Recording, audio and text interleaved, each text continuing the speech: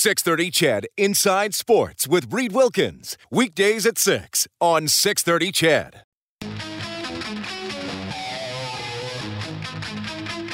Inside Sports with Reed Wilkins is brought to you by James H. Brown and Associates, Alberta Injury Lawyers. Go to jameshbrown.com. That is some classic Van Halen. Toronto Maple Leafs have 2 shorthanded goals tonight. They lead New Jersey 3-2 with 2:05 left in the third. Early in the third, Penguins and Sabres tied at 2. Canucks and Avalanche just getting underway. And in about half an hour, it is Anaheim home to Chicago. The Edmonton Oilers play San Jose tomorrow. The Sharks coming off that upset win over Calgary last night. Kelly Hrudey will tell us more about that game in a few minutes. The Oilers 35, 24, and 5. 586 points percentage, third in the Pacific. They're 3 back of LA. They are 3 ahead of Vegas, and the website sportsclubstats.com giving the Oilers an 82.4% probability of making the postseason. And if they don't make it, for those of you who watch Star Trek Picard, maybe we can go back in time and replay the season by flying around the sun really fast, as they did quite quickly and quite easily in episode 2 of that series. Sorry for the spoilers if you haven't watched it yet. It's been out a week. Anyway, Kellen, 780-496-0063. What are people writing in tonight? We got texts plenty. So let's start with one of our favorites, Yakashev, who says, of course, Tippett would have played Bouchard more. He said that before the season that Bouchard would be a game changer, which I questioned. Tippett had to try to prove that he was right. Well, I think sometimes coaches can be a little stubborn, for sure. Yeah, fair enough. Good to hear from you, Yakashev. Okay, this next one is for you and I here, Reed. Ha texts in, I should say, and asks, discuss the jerseys that the Leafs are wearing tonight for next gen night. They do absolutely nothing for me, is my short answer. Really? Really? I'm a curmudgeon. What do you want me to say? I'm loving the look that the Leafs have tonight. Well, at least this version of the look. Apparently, this jersey can reverse as well. So it's got a different Bieber design. Yeah, it is a Justin Bieber.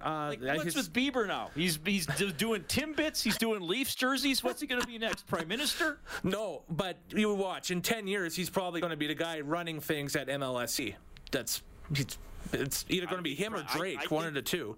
I think Prime Minister Bieber has a nice ring to it. Good point. But yeah, so I'm a fan of them. Reed is not, so there we go. Way too much information, Reed. From Vic, Coach Vic, I believe, talking about your day plans today with the hanging out by the pool or whatever. Oh, yes. Okay, fair enough. I like Vic. All right. And this one had no no name to it here. Just let me see it. I lost it here. There we go. Yeah, this is Brad Pitt. He's too nervous to sign his name. Exactly. Right. He asks, gentlemen, forecast what you see over the next 2 weeks if you had to predict what would happen with the Oilers. Oh, with the Oilers, I thought he was just going to say what would happen in general. In general, yeah. Well, look, I think generally they're playing well, and I like the fact that they're getting healthy, and I like the fact that they've been getting pretty good goaltending.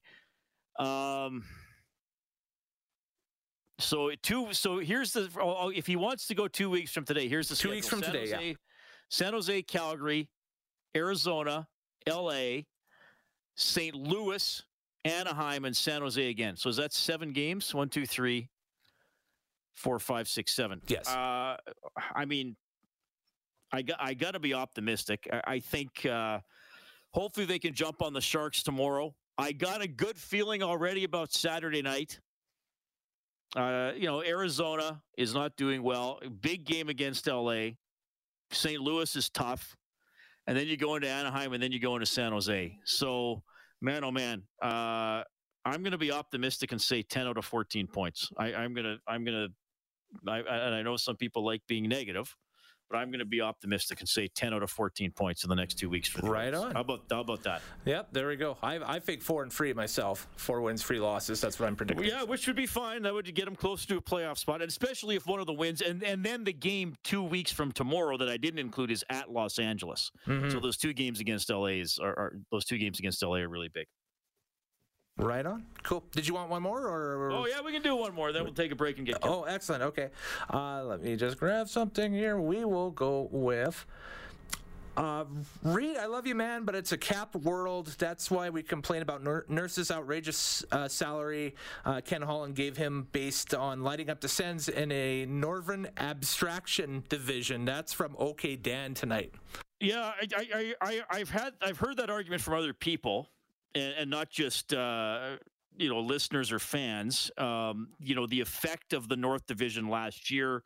I mean, somebody told me that Mike Smith's numbers were inflated. I do think probably Nurse's numbers were inflated last year. Probably Barry's numbers. I mean, you could even argue Draisaitl and McDavid's numbers were inflated last year by playing Ottawa a lot. Vancouver didn't have a good year. Even Calgary last year didn't have that great a season. That is fair. The flip side to that is Darnell Nurse wanted to stay here, and as Ken Holland said, if you let Darnell Nurse walk away, you're looking for a player to replace Darnell Nurse. Is he worth his exact salary as much as he got? Probably not. But I'd sooner have him on the team than be looking for somebody like him. But that is fair. But I think the caller who called in earlier, that was Mike, was saying contract aside, that Mike felt Darnell was perhaps getting unfairly bashed for a couple of the goals against last night. But hey, it comes with the territory. All right.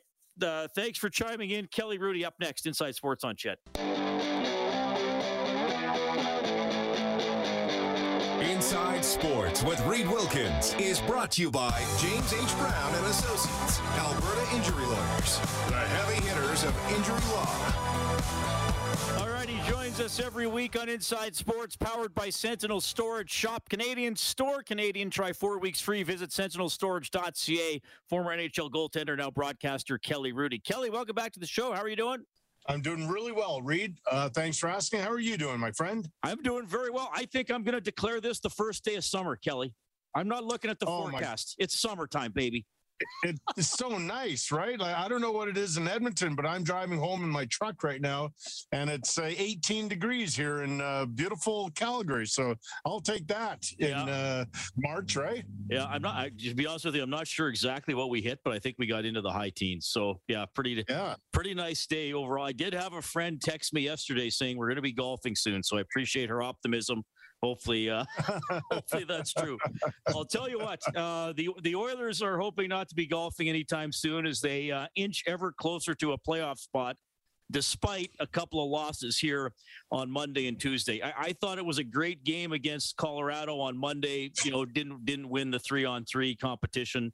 Okay. Last night, maybe snatched defeat from the jaws of victory with a couple quick goals against from the Dallas Stars.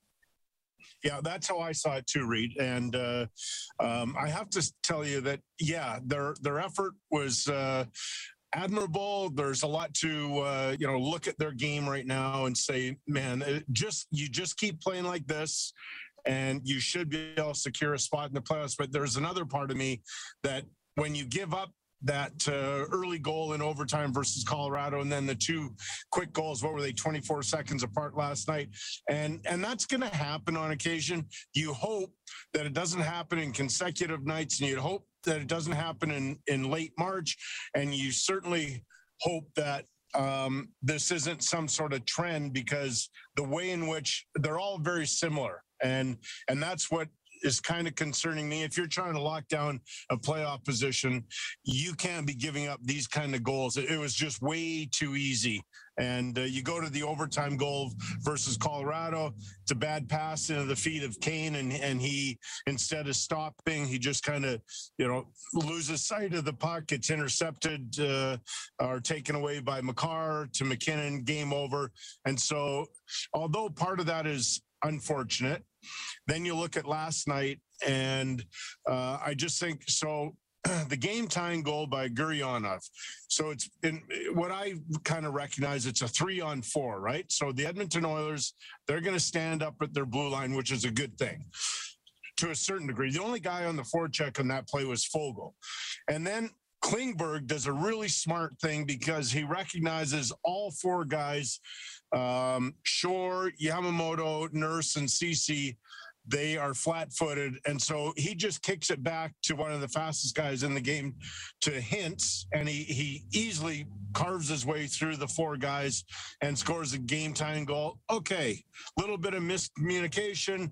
It can happen. You hope it doesn't late in the game when you're trying to bring this one home, and then 24 seconds later, Ceci, you're always asking guys to make a play, right? But he's along the boards, and he still does the right thing. He tries to just throw it along the wall, and Ben does a nice play. It looked to me, at least replays I saw, that Ben knocked it out of midair, and Kane and McDavid are a little bit ahead of the play.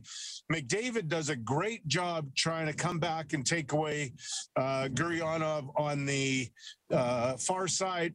But if you watch it, about, 8 or 9 feet behind Gurionov, he stopped skating ever so slightly, right? He's hoping he can coast in there and take the stick away, the pass away from Seguin. Well, it doesn't happen. And so just tiny little plays like that. Overall in a game, you think, well, I don't think that's going to hurt us. And it does. You only get 1 point out of 4. And those are such important points to lose that you've got to make sure that you shore that kind of stuff up, because good teams just don't do that.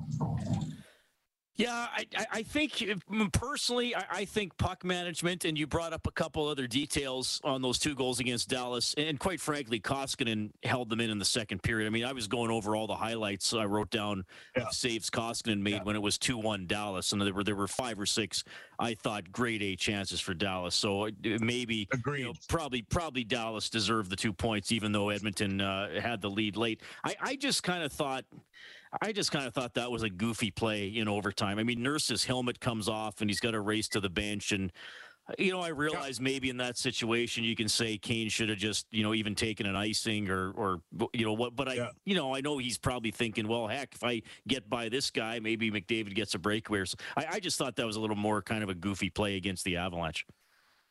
I don't disagree. I'm just saying, though, that when you're sort of in that situation, and you said the word puck management, just make sure you do the right thing. I know it's a bit of a lucky play, and it's a broken play, and it's in his feet, and he wasn't trying to create something out of nothing. He just lost sight out of it. But those things just do add up. And maybe to your point about how well Koskinen played, and maybe that's why I bring up those goals, because it's kind of like you've just wasted a great effort by the goaltender. And I know we had Brian Burke on earlier this winter, and he was talking about that early when Pittsburgh was kind of struggling.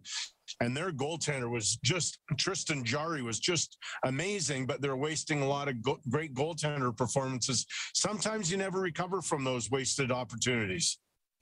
All right, let's keep the Oilers focused, but the other story of the week, Brett Kulak and Derek Brassard joining the team, both expected to be in the lineup tomorrow. I've done a few talk show hits on this on other stations, and talking about it on our own station. I think this gives the Oilers more options, Kelly. Now, you would have seen Kulak as a Flame for sure, and Brassard's been in the league, it seems like, forever. So what do you think of these guys? Well, I'll start on Brassard. He's a solid pro, right? He understands what he has to do. I don't think he's going to light it up offensively, but that's not why you brought him in. But don't get me wrong. He has good offensive skills, but I think that they're bringing him in for those other options that you're talking about. Kulak is a guy that it's really easy to cheer for, Reed. I've been around this game a long, long time, and he's right at the top of the list for nicest guys. Now, you're not just trading for nice guys. They got to be good players, but I want to make that clear that the Oilers fans are they're gonna really find it easy to cheer for this guy. Having said that, He really skates well. He tries to create. He's all in emotionally. I like that about him. He's invested in every game. And I think there's more to give there. I think that he's a player that has really started to gain his confidence and trust what he can do. When he was here in Calgary, he would get a little bit of traction, and I think that sometimes maybe wasn't the right situation and the way he wants to play, and there might be the odd mistake, and then doesn't feel as confident trying to do what he wants. But I just really thought that confidence has really grown while he is in Montreal, and I think Oiler fans will really appreciate this guy for what he's trying to do. Okay. Well, yeah, we'll see what those guys do for sure. I got to ask you about, because while the Oilers were playing and then Rob and I were doing Overtime Open Line, and we kind of we're not together for the road games, but we were kind of both watching the Calgary game and sort of half an eye on it. And I was like, oh, man, San Jose caught up. Oh, man, San Jose won. And then I see all the Calgary media, Jason LaBarbera, who was briefly at Edmonton Oilers several years ago and is now the Flames goalie coach. He came out and did the post-game news conference, which I found unusual. I know occasionally an assistant or an associate coach might do it. I thought it was weird the goalie coach did it, but that's me from afar. What are you seeing there with the Flames? Well, first of all, it was refreshing. Jason's such a good guy, and he went through the entire game very thoughtfully. He was asked near the end of the presser, though, when's the last time he's been in that situation? I think he said 10 or 12 years ago. But I had to just sort of think myself that that was one of the worst games that Markstrom has had as a Flame. And I was wondering if Daryl Sutter was sending Jason out there to send a message that, hey, it's your guy, it's your position. You go talk about what happened tonight. And he did have to field a lot of questions about the goaltender Markstrom, but I just don't know. I thought it was strange, and maybe I'm just reaching because I don't know and I didn't have the ability to ask, but it does seem like an odd one for me. And it doesn't seem like it's a coincidence then it happened when the goaltender had a bad game, because he doesn't have many of those, but last night he was certainly not very good. So would have you been comfortable with that as a goaltender? If you had an off night and then you found out the coach said, I want this very specific position coach to go out and speak about the entire game? Like, to me, it's kind of assigning blame, isn't it? I mean, Tippett got in trouble for what he said about Koskinen, Right. That's why my brain went there. That's the only thing I can think of. And the only thing I would be hopeful of is that my goalie coach stands beside me and props me up, and Jason did just that. So it's Daryl is unique and he does things differently than other people, and we don't always have to agree with what he does. That's why I brought it up. I didn't think that sending that sort of message was really the thing that I would have liked to have seen as a former player. And just quickly before I let you go, Kelly, what'd you see from the Sharks? Tough year. The Oilers beat them pretty soundly when they played a few weeks ago. Skinner got his first career shutout, but kind of a shocker last night over Calgary. What can we expect tomorrow? Yeah. Well, team in transition for sure, right? There are a lot of guys that are trying to make a name for themselves in National Hockey League. I thought James Reimer played quite well. I don't know if Aiden Hill will be back for tomorrow's game, but I'm really trying to figure them out. Carlson back, and I don't know if I saw his best yesterday. I'm still trying to figure them out. How's that for not a very good answer for you? No, that's fair. Well, I mean, they're not a playoff threat, but obviously a team that just got to take care of against for sure.